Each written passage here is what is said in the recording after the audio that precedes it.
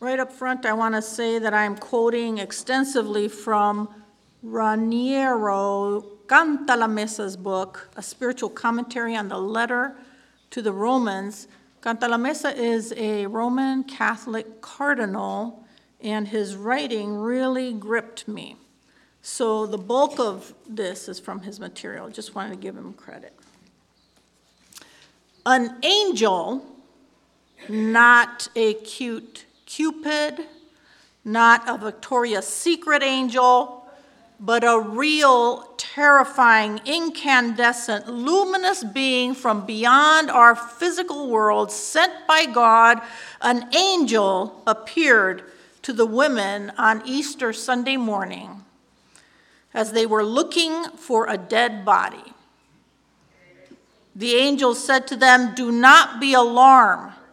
You seek Jesus of Nazareth who was crucified. He has risen. Why look among the dead for someone who is alive?" This is our proclamation this Easter Sunday morning, our day of victory and joy. Jesus is risen and he is alive. The closer we come, even today, to this original way of announcing the resurrection, the more powerful the message is and the more deeply it touches the heart. We can easily imagine what happened after that angelic pronouncement. The women hurried down the hill, lifting their long skirts with their hands to run more quickly, and breathlessly entered that upper room. Even before they started speaking, everybody could tell from their faces and their eyes that something unheard of had happened, and they started shouting all together at the same time, "The Master, the Master." What? What? The Master what? Risen, risen. The tomb what? Empty, empty. The news was too big for the astounded women to keep to themselves or to tell quietly in an orderly way. It was new wine breaking old wineskins. The apostles probably had to raise their voices to calm them down. But meanwhile, a shiver had passed through their bodies. A sense of awe had filled the room and everyone in it. From that moment, the world would never be the same. The good news of the resurrection was starting its journey through history like a long, calm, and mighty wave that nothing and no one will be able to stop until the end of time. So to those of you who have come this far on your spiritual journey, to those of you who have gone through the dark night of suffering, I say to you today, my friend, Christ is risen. And to those of you who are at the beginning of your spiritual journey with many more steps of faith to go, to those of you attracted to this man Jesus, the divine Son of God, Jesus, I say to you, my friend, Christ is risen. And to those of you who are still seeking, still not sure, still on the fence, I encourage you to take a step towards Jesus today so that you may respond with joy leaping in your heart towards the risen Christ. You may not fully understand the resurrection of Jesus. You may want to wrap your mind around the resurrection. You may want scientific proof. You may have some doubts. There are people who have talked and written about Jesus Christ and studied themselves all the way up to the tomb which held the body of Jesus. They are poised at the brink of resurrection, but have not taken that next step, that leap of faith, which looks so big from the front, but behind us looks more like a hop. There are people who know a lot, but have not yet reached belief. Because in the end, the resurrection can never be completely understood, never be completely encompassed all around by the reasoning of our mind, being as it is the mysterious work of divine power and not a human work. And yet the resurrection of Jesus Christ is absolutely central to salvation. We cannot have salvation without the resurrection. Our passage today is Romans chapter 10, verse 9 and 10, and it shows us the way to faith. Romans 10, 9 through 10. If you confess with your lips that Jesus is Lord and believe in your heart that God raised him from the dead, you will be saved. For one believes with the heart and so is justified, and one confesses with the mouth and so is saved. So I proclaim to you on this Easter Sunday that salvation, becoming a whole, integrated, forgiven person who is in peace and in communion with their Creator, salvation depends on faith in the resurrected Jesus Christ. Jesus passed from death into life, and he opened the way for those of us who believe in his resurrection so that we too may one day pass from death into life. That historical man, Jesus, who lived 2,000 years ago, he actually died. And everybody agrees on this point that this man, Jesus, died. There's no mystery about his death. But our entire faith rests its whole weight on the fact that 3 days later, he was then raised again to life through the power of God.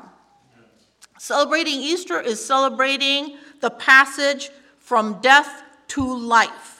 For this actually happened to Jesus, and we celebrate his vindication that who he claimed to be was true. He claimed to be the beloved Son of God, the Messiah, come to rescue us from our sins.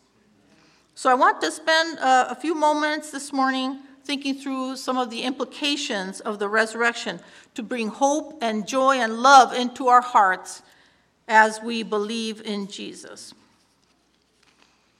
Jesus loved you enough to go to the cross. Now, we are used to thinking about what we get out of the resurrection. We know that Jesus loved us so very much that he died for us, that he gives us eternal life. We can't help thinking this way because it's true, and because we are, after all, the center of our own universe, so Jesus' death becomes about me. But the resurrection of Christ is not only a question of apologetics, destined to give us pure proof of Jesus. It's not principally a demonstration of truth and power.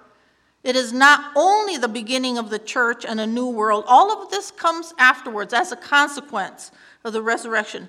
But God resurrected Jesus not first of all for us, but first and foremost of all for Jesus himself. The resurrection is an act of infinite tenderness through which the Father, after the dreadful suffering of the cross, gives life back through the Holy Spirit to the dead body of his Son and makes him Lord. The resurrection is an act of the Trinity. It constitutes the peak of God's action in history, producing God's highest title. And from then on in the gospel, God is known as he who raised Jesus Christ from the dead. The resurrection is therefore, first of all, a gift of the Father to his beloved Son, in whom he is pleased. It was his embrace after the awful separation of the cross, an act of infinite fatherly tenderness. On the cross, Jesus cried out, my God, why have you abandoned me? Why have you forsaken me?" The resurrection of Christ is the cry of love with which God breaks his awful silence. Have you ever wondered what actually happened in the tomb? What did the resurrection look like? What would we have seen if we had been in the tomb? What would we have smelled? I think we would have smelled something. What would we have touched? What would we have heard at the very moment of the resurrection where the dead body of Jesus was lying there and then boom, he's alive? Now, people have tried to imagine it, of course. This is one famous way, but it's a little bit too passive for my imaginings. And this artist, the next one, tried to capture the dynamism, the power of that moment of the resurrection. But the fact is, we do not know. Human witnesses didn't come until later on when the tomb was empty. No living creature was present at the moment of the resurrection. And in all of our imaginings about that tomb, we imagine Jesus being alone, don't we, in there? But the Father was there. The Holy Spirit was there. If we receive the later fruits of the resurrection in our own resurrection someday, those are the later fruits of the resurrection. The first fruits of the resurrection were all consumed between Jesus and the Father and the Holy Spirit in the most absolute intimacy. So imagine the cry of joy to his Father as Jesus was raised to life. And if God will one day wipe every tear from our eyes, what must it have been like when Jesus burst into life and hugged the Father? Jesus gave his Father the gift of obedience even to death on the cross. And with the resurrection, the Father responded. He accepted the Son's sacrifice and was pleased with his obedience. This painting of the resurrection depicts Jesus as coming out from the tomb with a sort of flag of triumph in his hand while the soldiers are below him. He has more power than the soldiers. But the resurrection is a spiritual event, not a materialistic or a superficial event, and it's not for the kingdoms of this world. The Father put his Spirit into Jesus, and the Son returned to life, and the tomb burst open as if it could not hold such life. Look at how Romans 8:11 holds the Trinity together in the resurrection. If the Spirit of him who raised Jesus from the dead, who is him who raised Jesus? That's God, the Father. If the Spirit of the Father who raised Jesus the Son from the dead dwells in you, wow. He who raised Christ from the dead will give life to your mortal bodies also through his Spirit that dwells in you. The resurrection is therefore the work of the Father who through the Holy Spirit raised Jesus from the dead and made him Lord and Messiah. Resurrection power differs from creation power. And it's mind-blowing to think through the creation of the universe from nothing to the universe. The systems, the macro and micro systems, all the way creation hangs together, interconnecting, the delight of creation. I took a trip on the freeways yesterday, and I saw hills that were green, where they're usually brown here in California. I saw a whole mountain that was orange with poppies. And I said, why does God spread all those poppies up there where we can't see them up close? I'm not going to go on a hike up there, just throwing his beauty down all over the place. And then there were green mountains, there were orange mountains, and there were white mountains that had snow on their peaks. It was just gorgeous. Some people I know, when they're feeling bad, or when they're unsettled, or when they're disgruntled, they go into nature and they interact with God's creation. And they breathe in the air and they feel the sun and they wiggle their toes in the grass, or they go for a hike or a trail ride, and they're restored internally. Creation has that power, that way of getting us out of that endless loop in our head, of getting us outside of ourselves and getting outside of our emotions. Creation is powerful, but resurrection is even more powerful. In resurrection, something that is dead and trampled and shattered beyond repair is raised up new, not erasing the suffering as if it had never happened. Jesus still had the scars in his hand and his side from the cross. But resurrection redeems the suffering and makes it right after the wrong has been done. And that is more powerful than making something out of nothing, creating something new that never existed before. Resurrection, raising something that was mangled and dead, making wrongs right. That awesome power belongs to God alone. So let's just take a moment to think through some of the death that we have brushed up against. Think of the destruction left behind by natural disasters and earthquakes and fires and floods and tornadoes. Haven't had one every single week practically. Entire neighborhoods flattened. Every week there's a new storm, a new disaster, and we forget this week about Turkey and Syria's earthquake because we have a tornado in Mississippi to think about where the whole town was leveled. And we forget about that little town in Palestine where the train disaster occurred because a new one has crowded it out of our consciousness. And plus today is beautiful. It's sunny and it's warm. It's been such a long and cold season winter for us. We forget about that. Think about the suffering and the war and the violence and the destruction of whole communities and families, the awful humanly created disasters. We forget about the ongoing conflict in the Middle East. It's been going on so long because now we have the war in Ukraine to think about.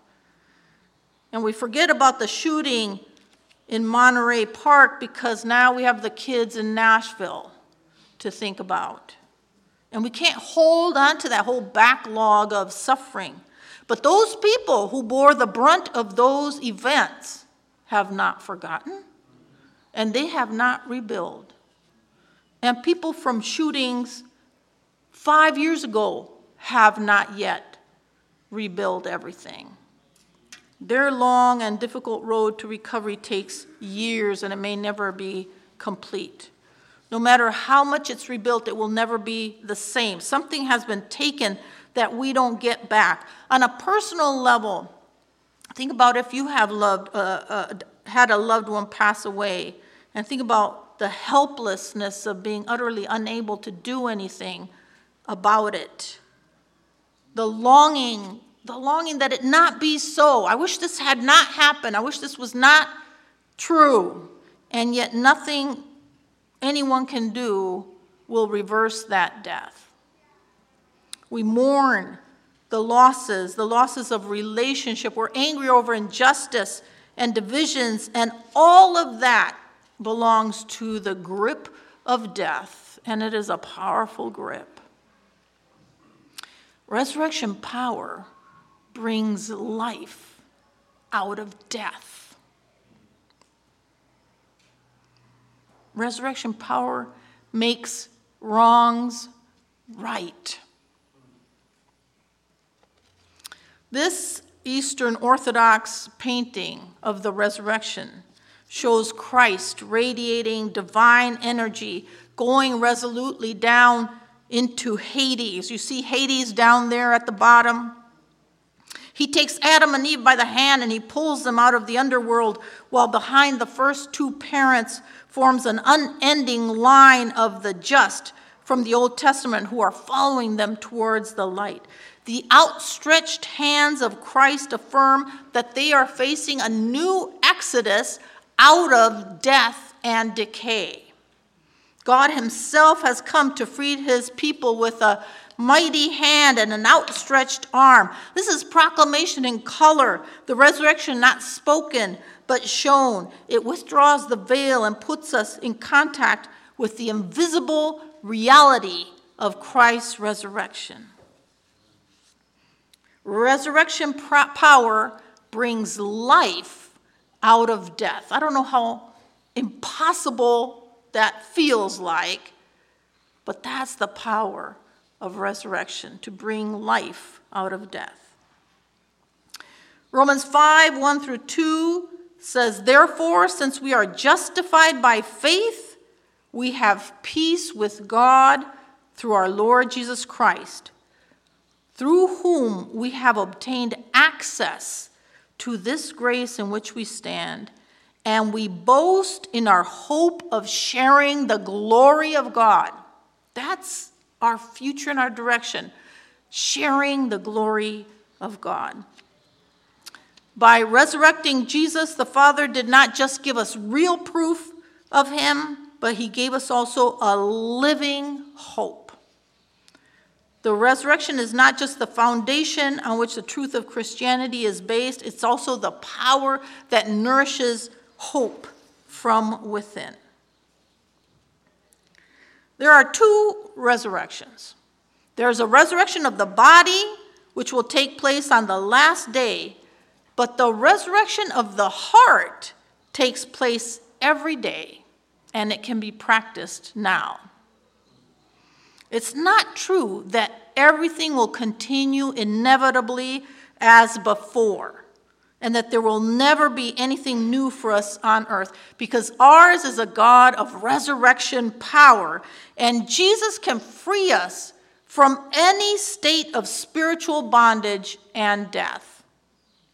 He can cry out to you and to me here and now as he cried to Lazarus in the tomb, "Come out!" Let us therefore take hold of the Savior's outstretched hand as Adam and Eve do in that painting, and let us also rise with Jesus. And can you say in faith with me, "For Christ is risen, he is risen indeed"? Let's bow our heads in prayer. Dear God, you know our struggles with things that go wrong, with death, with decay, with things that have not turned out well, with choices that we made, or with hurts that other people have caused us. God, you know our wrestling here in the mud of this earth. You know our brushes with death. You know all those little losses that